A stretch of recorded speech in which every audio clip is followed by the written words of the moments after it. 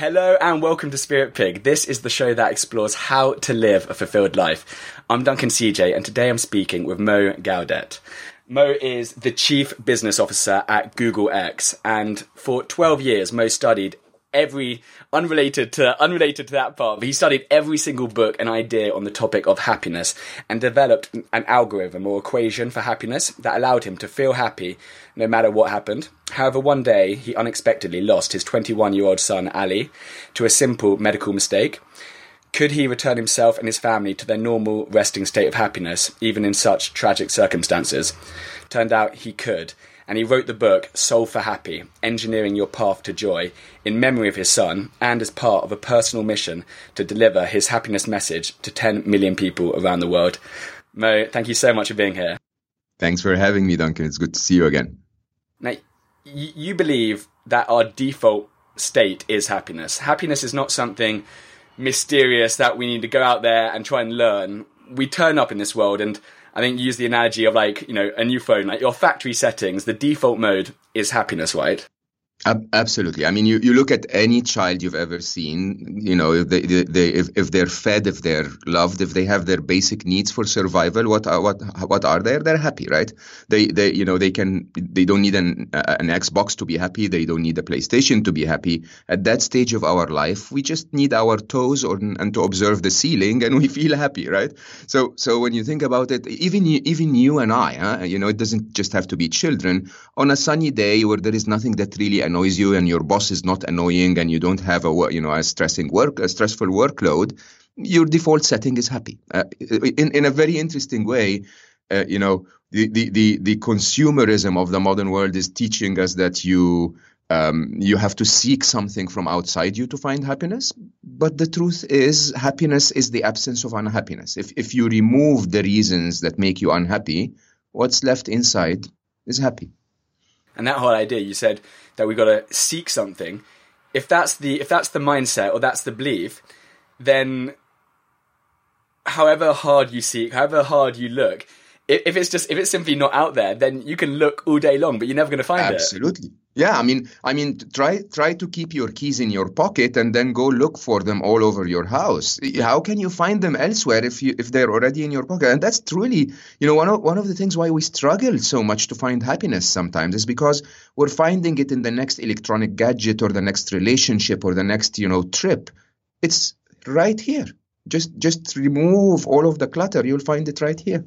So if we break it down to its essentials, it's in our life. It's not the actual event that makes us happy, or it's not the actual event that makes us unhappy.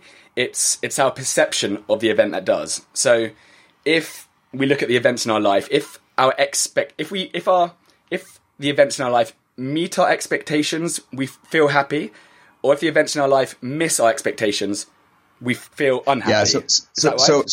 Yeah, so the equation was important for my research. So understand this. As an engineer, a lot of the books about happiness just could not register with me. I just couldn't know what was wrong with the machine, right? Remember, the assumption is you were born happy and then something broke. Something in this machine became unhappy as I started to engage more and more in the modern life, right? So I tried to find an equation that describes happiness. And the equation was actually much simpler than what I thought I will end up finding. It was basically, I listed down every moment in my life where I felt happy, and I tried to find a trend line. And the trend line was this. Every time in my life I felt happy was a moment where life seemed to have been giving me my expectations and wishes and hopes of how life should behave. Right? I know it sounds really silly, but it's almost like a 6-year-old, right? You go to daddy and you say, "Daddy, I want a new toy." And if daddy gives you the new toy, you're happy. If daddy doesn't have the money, or the toy is out of stock, or you've been misbehaving for the last 6 months and you really shouldn't get the toy, right? You feel unhappy. You don't consider the reasons why the toy is not given to you, but you feel unhappy. And that's the way we start to interact with life, right? You can put that in a very simple equation. Your happiness is equal to or greater than the difference between the events of your life and your hopes and expectations of how life should behave, right? Every minute of your day, you're looking around you at tiny things and big things. You're looking at a word that your boyfriend, girlfriend that told you, or a financial situation that you're facing, or a rude driver that made a noise next to you. Okay. And every one of those, you're taking them through the happiness equation, saying this event meets my expectations. This event doesn't meet my expectations. If it meets your expectations, the equation is positive and you're happy. If it misses your expectations, the equation is negative and you feel unhappy, right? Interestingly, although the equation is correct, we don't always solve it right. Okay. And the reason is, the factors, like you were saying, the factors that we put into that equation is not really what's happening in life. It's what we think is happening in life. Okay. And these are different. And if you manage to see the difference between them, and you really manage to dive in and see life for what it really is, most of your time, your equation will be solved positive. It's fascinating. I also found another thing I found really interesting was that it doesn't necessarily, for example, my expectations would be different to your expectations, would be different to everyone's expectations. And it doesn't actually matter what our expectations are, regardless of how high or low our expectations are, regardless of how generous or harsh the events of our life are, it all just goes through that thing. If it meets it, or exceeds it, we feel happy. So yeah. This applies to everyone, regardless of how absolutely pessimistic or negative we are, and how I think the trick, though, Duncan, is this. As you were saying, the trick is, I teach Solve for Happy in a 2 or a 4 days course, and it gives me time to actually interact with people from all walks of life. And one of the exercises we do is I actually say, hey, can you please take 20 seconds to think about something that made you unhappy, something in the last week that happened and made you unhappy. And you know what happens? Without fail, everyone in the room will close their eyes, and within 20 seconds they go, boom, unhappiness on demand. Okay? You can easily bring up a thought in your head that makes you unhappy. The trick is this. When you manage to get that thought up there and torture yourself, nothing in the real world changed, right? So the second before you brought that thought up was a certain condition of the world. You brought the thought up and started to feel unhappy. And then when you stop thinking about it, you're going to feel happy again. And no impact happens on the real world. No event causes the unhappiness. It's the thought that causes the unhappiness. You understand? Yeah, Life has no power over you unless you granted that power through thinking about it. And think about it this way. You must have a few friends who are always unhappy. Right? I hope they manage to go through out of that. But what happens is, if it's snowing, it's too cold. If it's raining, it's too wet. If it's sunshine, it's too hot. The event is irrelevant. It's basically those people will look at every possible event in life and find what's wrong with it, not what's right with it. Now, okay, we've learned to go through the modern world and be critical. It's good that you sometimes are analytical and you see the reality of the world. It's good for you to be successful. But ask yourself this: what does this thought do for you? Does it make your life any better in any way? Does it make people around you who love you happier? Does it make, does it actually make the weather change? When you start to complain about it for hours, is it going to stop snowing? It's not. So how smart is that? How smart is it that we stay up here torturing ourselves with no effect on the real world? Talking about that idea where you get the whole audience to close their eyes and think about a negative thing, that's there's something about which I think is science talk, engineering talk for a serial processor, right? Where our brain can only hold on to one thought at a time. How is that relevant to what you were just saying? Have you ever? I hope some of the listeners will agree that you sometimes have that experience of obsessively thinking about one thing. You know how that feels? It's like, I don't care about the rest of the world now. I just care that the Uber driver was rude. Okay, this one event in my life, even though I have a smartphone that is connected on data, and I have a credit card that can actually call Uber, that can take me from one place to the next in 7 minutes instead of walking there for 3.5 hours, right? And yet I can forget about all of this, and I can take that one thought and obsess about it over and over and over, right? Now, that ability for our brain to do something is really, really powerful. The trick with that brain, though, is it can only do one thing at a time, which is really a very interesting shortcut. You have one of the most sophisticated computer systems on planet Earth in that 3-pound, piece of meat up here, right? And that sophisticated machine, as capable as it is, can only do one thing at a time. And so sometimes I do another exercise where I tell people, keep that thought that made you unhappy in your head, and let's just add some numbers on the screen, right? The minute, it's honestly as simple as that. The minute your brain engages in adding some numbers on the screen, you know what happens? The thought disappears. No more Uber driver. You're focused on the task. You don't feel unhappy, right? It's really interesting. So you know how sometimes a little child will come to you and say, "Mommy, I'm so sad," and you would go like, "Okay, baby, look at this. This is a very nice toy. Let's play with this for a couple of seconds." And a couple of seconds later, the brain is not thinking about what's making them sad, and they're happy, right? I say that with respect, but I treat my brain as a 6-year-old.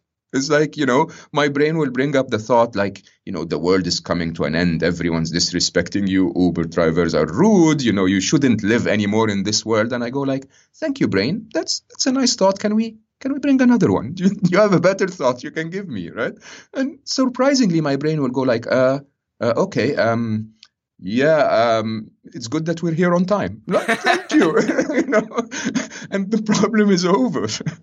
So that's super exciting. The fact that we can, like you said, it's that shortcut or that hack. So if we know that our brain can only focus on that one thing at a time, then we can just override it every time. We are in that loop. We Absolutely. Are thinking that. So let's have some ready to reach triggers or things which actually are good. Okay, we've got a great family. I'm healthy. I'm looking outside. The sun is shining. Whatever your, I think, happiness hacks or happiness triggers are for you. I don't like to call them hacks, but I actually have a very, very solid flow chart that I follow every time. And the flow chart starts from a level of awareness, right? You sometimes get that feeling that, I'm just not feeling right. Something's wrong, right? And we let that feeling go. Surprisingly, think about it this way. Unhappiness, sadness is your survival, is part of your survival machine. And a lot of people don't understand that. But think of it this way. You have, if you've ever driven one of those 1990s cars that are super sophisticated mechanically, and, we had a bit of electronics by then, everything under the hood is super sophisticated. But on the dashboard, you had one lamp. And the lamp said check engine, right? And that's it. If anything goes wrong with the car, your lamp will light on, it would go off and say check engine, right? This is your unhappiness condition. Unhappiness is when your brain solves the happiness equation through sophisticated analysis of a million little parameters around you, right? And then it feels something's wrong and it lights the lamp, all right? Some of us ignore the lamp. My process will start with have that awareness when the lamp goes on. If something's feeling wrong, just say, look, I shouldn't ignore this. I will do something about it. When you do something about it, the first thing you do is trace it back to the thought that generated it. And I say the thought, not the event, right? So the event is the Uber driver didn't smile. That's the fact of the event. The thought might be something like, I was disrespected. Okay? It's a very different framing of the event than the actual event. The event, if you want to describe it in very dry words, 2 minutes into my ride, the Uber driver was still not smiling, or he spoke in a loud voice. This is the dry fact. Now that you know the thought, you start to ask yourself the most important question. Is it true? Is it true that I was disrespected? Is it true that the Uber driver is supposed to smile? Right? Is it true that that this deserves the current of unhappiness that I am going through? Right? If it's true, then you ask yourself the question: can I do something about it? Can I ping the Uber driver and say, don't do that again? Can I, maybe rate him 3 stars, or, can I, whatever. If there is something you can do about it, do it. And when you do it, interestingly, you're moving the thought from your incessant side of your brain, which causes you unhappiness, to your insightful side of your brain, which is problem solving and engaging in the real world, where you don't feel unhappy. It's like adding the numbers on the screen, right? If there is nothing you can do about it, can you accept it? So my story. I lost my son, right? And my son was the most wonderful human being I have ever come in contact with, right? He wasn't just my son. He was my son, my best friend, my coach. He was everything, right? Life was here when I had Ali.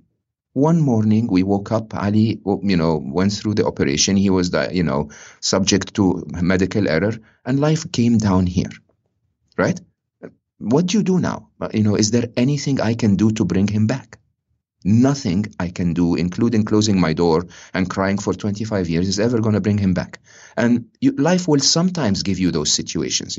I joke about the reasons for unhappiness as, silly things like, the coffee is cold or the Uber driver is rude or whatever. But some of us get genuine reasons for unhappiness, right? When those happen, if there is something you can do about them, do it. If there is nothing, life has just reset. Reset the counter and tell yourself, life is now here. Can I make it here tomorrow, and here after tomorrow, and here after tomorrow, right? Because there is no point staying here. If you stay here, the only person you're harming is yourself and the people that you love. Life will not respond by bringing my son back if I cry for 25 years. We are not our thoughts. That's a common maybe misconception that a lot of us have. We are not our thoughts. Our brains produce thoughts as a biological function to serve us. Yes. Why is this just so important to grasp, this idea? So remember, the happiness equation functions properly until you engage in the real world. Most of us have a happy childhood, right? I mean, hopefully all of us, but unfortunately that life is not always that way. But, if you have a reasonably happy childhood, it's because you're not thinking about things very much, right? As you start to engage in life, you start being told what to do so that you fit in the societal expectations of what success is about, okay? As you as you start to do that, whether you go to school and they say spend 8 hours still and don't be playful anymore, or, your parents will tell you don't do this, don't do that, eat your broccoli, whatever that is, right? So all of that stuff is a way for us to engage in life in ways that are not very playful, and accordingly we start to be unhappy. I call those the modern world illusions. So there are illusions that we deal with that make us successful and make us fit in, but they're really not what they are. And the biggest of them is the illusion of I think, therefore I am. Okay? In the modern world, we glorify thought so much because thought truly is what propelled our civilization. It's, it gets you promoted at work.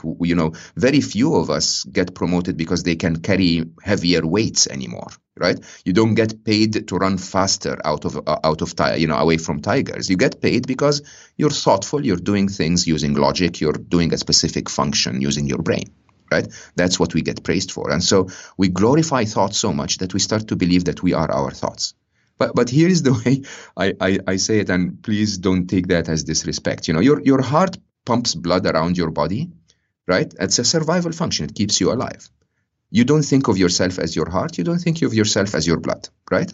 Your colon, with all due respect, takes the waste out of your body in the form of crap, right? You don't think of yourself as colon or crap. You're not crap, right?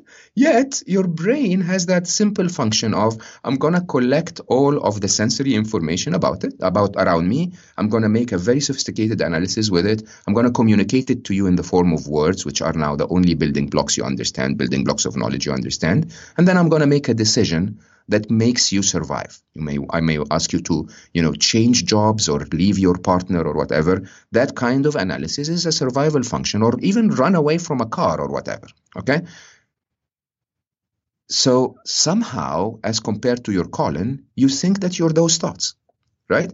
It's like, and I will say that openly, most of the time your brain is also generating crap. Right? We call them thoughts, but it's like really a total waste of time, right? Yeah. And somehow we say, no, I am that crap. I'm not. Okay, if my brain tells me to shoot you, that doesn't mean I'm a murderer. I mean, it never told me you're a nice guy, right? But if my brain tells me quickly to not show up on time today, that doesn't mean that I am a lazy, irresponsible person. If I do show up not on time, that's a different topic. But your brain is just constantly going through game theory. It's just analyzing every possibility. And once you realize that it's just a biological function, everything changes, because suddenly you lose the urge to obey. You know how I deal with my brain?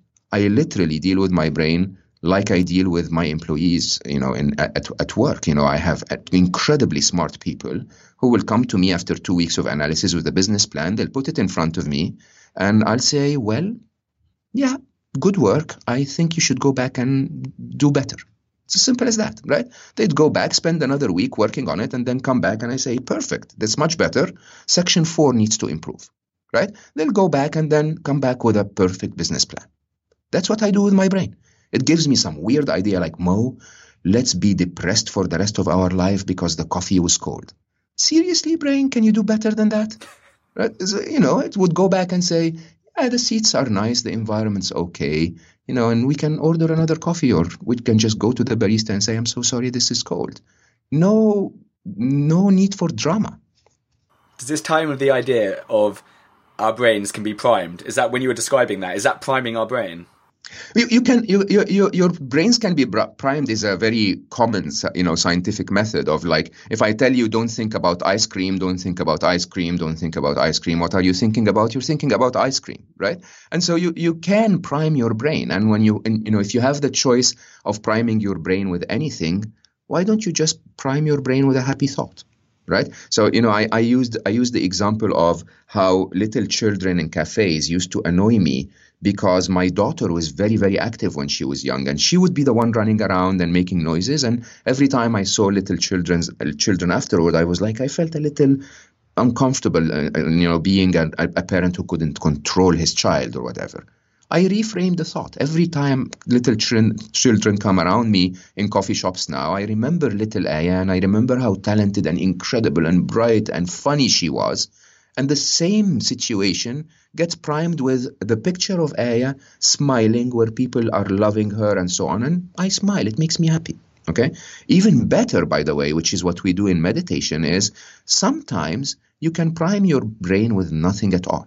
So if you have the choice to prime your brain by telling it to focus on your breathing, it won't think about the Uber driver. This is what we do in meditation, right? If you prime your brain by, and I don't do that, by the way, only in the meditation room. I try to do that everywhere. I'm now actually meditating while I'm talking to you by focusing on the colors of the microphone. You have a white T-shirt with your white microphone. I focus on those things. I notice them, right? They don't just pass by. And if you focus on them, surprisingly, you're priming your brain with something other than negative thought that can cause you suffering. And when you do that, most of the time, you find no reason to suffer. Talking about those negative thoughts, our unconscious brain, as opposed to our conscious brain, can't process negatives, can they? Yeah. How does that? If somebody hears that, what does that mean? How does that relate in terms of? I don't know if you do, but imagine the time when you were a child, playing with your toes, observing the ceiling, right? The only building blocks of knowledge you had were your sensory observations, right? So you could construct knowledge of the world just by observing. You did not have to turn them into words. And then we start to learn how to use words. And when we use words, they take over as the single building block that we can use to establish knowledge, right? So most of us have no access to, or at least don't go back and access the subconscious experiences that much. We turn them into words and we store them as words, right? The problem not the problem, but the difference between those two forms of thought is that I can say your T-shirt is not white. Okay, not white is something you can use in language, and if you say not white, my conscious brain can understand that. Okay, or let's say not black, not black. My conscious brain understands that and makes a picture of several colors that are not black, right? But in the conscious brain, there is no in the subconscious brain, there is no use of the word not. So there is no way I can communicate the word not in subconscious. So if I say your t-shirt is not black, the only thing that my subconscious brain understands is black. Right. And this is why, when they talk about manifesting the realities of your life, for example, you cannot tell yourself, I want a life where I don't have this boss. Because when you think about I don't have this boss, okay, all that your subconscious brain is seeing is the boss. You're inviting that picture into your observation, to your consciousness, right? And so focusing, one of the quotes I have in Solve for Happy is, happiness is always found on the positive side of the truth. Okay, you have to behave like a child that does not have the word not, that does not negate concepts. You have to think of the positive concepts to find happiness. A few days before Ali passed, he sat you down and asked you to do something, didn't he? What was that conversation about? Yeah, it's strange, really, because Ali's death was a surprise to all of us, but it seemed that he knew. Now that you look back at it, he spoke to every one of his friends for 6 weeks before about what happens to us when we die. He sort of had a plan to change majors in university. And I asked him 3 days before, and I said, Ali, shouldn't we sit down and talk about this? And his answer was, Papa, I think there may be a reason why I wouldn't make that change. In those exact words, right? And I don't know why he felt it, but one of the things he did is literally 2 days before he left, he sat us all down, and Ali didn't speak much. When he spoke, he was either super funny, like you laughed your head off, or he said some very, very wise things, right? That was the only things that Ali would speak about. And that time he spoke at length. He sat us down, myself, his mother, and his sister, and he spoke for around 40 minutes nonstop, telling each of us how much he loved us, how much he appreciated having us in his life, the impact, we had that made him the person that he is, how grateful he was for it. And then, in his funny way, he said, like, Papa, I know this sounds funny coming from your son, unsolicited and all, but I want you to change the way you do things a bit. Like, sure, Habibi, tell me what you have on your mind. And he said, I know that you've been doing well, making a difference to the world. I mean, working at Google really makes a big difference to the world, especially in emerging markets. But I want you to never stop working. That was his first advice. But I want you to do that with something that depends on your heart a little more often, okay? Which was really like, yeah, right, okay? It's like, who changes the world with something that depends on their heart? And when he left, we did very well. I mean, Ali died, and then 4 hours later, we were very, very peaceful. We were content. We were not angry. I wouldn't say we were happy, but we were at a state of peace. We were calm, right? And when people came to his memorial, we would be the ones that hug them and calm them down and make them smile, right? And when that started to happen, people came to me and said, why are you doing this? And we would explain our happiness model to them. We would explain our model of death and life, and they basically would go around laughing and sharing memories of Ali. And if you'd been there in his memorial, you would think it's his graduation party or something. Everyone was really having a good time. And so people started to come to me and said, you need to write this down. So I sat down and I wrote, I'm not exaggerating, nonstop, like 16-hour days sometimes for 4.5 months. And then I realized that when Ali said, I want you to keep doing what you're doing, he wasn't talking about a book. So Solve for Happy is the content, if you want, okay? He was talking about actually making a difference. And so I assigned myself a task, like businessmen do, to make 10 million people happy, right? A task that I'm actually trying to measure so that I improve the message and, and get to as many people as I can, in the hope that if I can get to 10 million and every one of us would take on a target of 5, 10, 100, 1,000. You have a target of like 100,000 yourself, Duncan. So, it's like, if each of us can take that target and deliver that message of happiness forward, who knows? Who knows how far we can go? We may be able to make all of Britain happy, right? We may be able to make 1 billion people happy. We may be able to make all, 25-year-olds happy. I don't know. Okay, but I really think that if our world is a little happier, especially in the times we're going through, I think we would be making decisions very differently. It wouldn't be me against them anymore. It wouldn't be let me try and find my own individual benefit. I think it would become a little more, let's find our aggregate happiness as a community. Yeah. I love that. I know you got to run, but a couple of quick speed round questions, and then I'll let you go. What does a fulfilled life mean to you? A fulfilled life to me is to having lived up to the true potential that I had in life. I think of life more as a video gamer. Okay, so I try to go through life in a way that life. I know life is bound to throw problems at me. Okay, I know that the game is going to be tough sometimes, and my fulfillment is not to live a relaxed, happy life. My fulfillment is to engage in the hard parts of the game and learn. Not to finish the level. Who wants to finish the level? You want to enjoy the game, right? You to enjoy the game, you need to learn and engage, accept the challenges, and be the best gamer you can be. Okay, I will never be as good a gamer as Ali, but I can be as good a gamer as I can be, and that's really what fulfillment is for me. What is one thing all our listeners can start doing today that will positively affect their lives?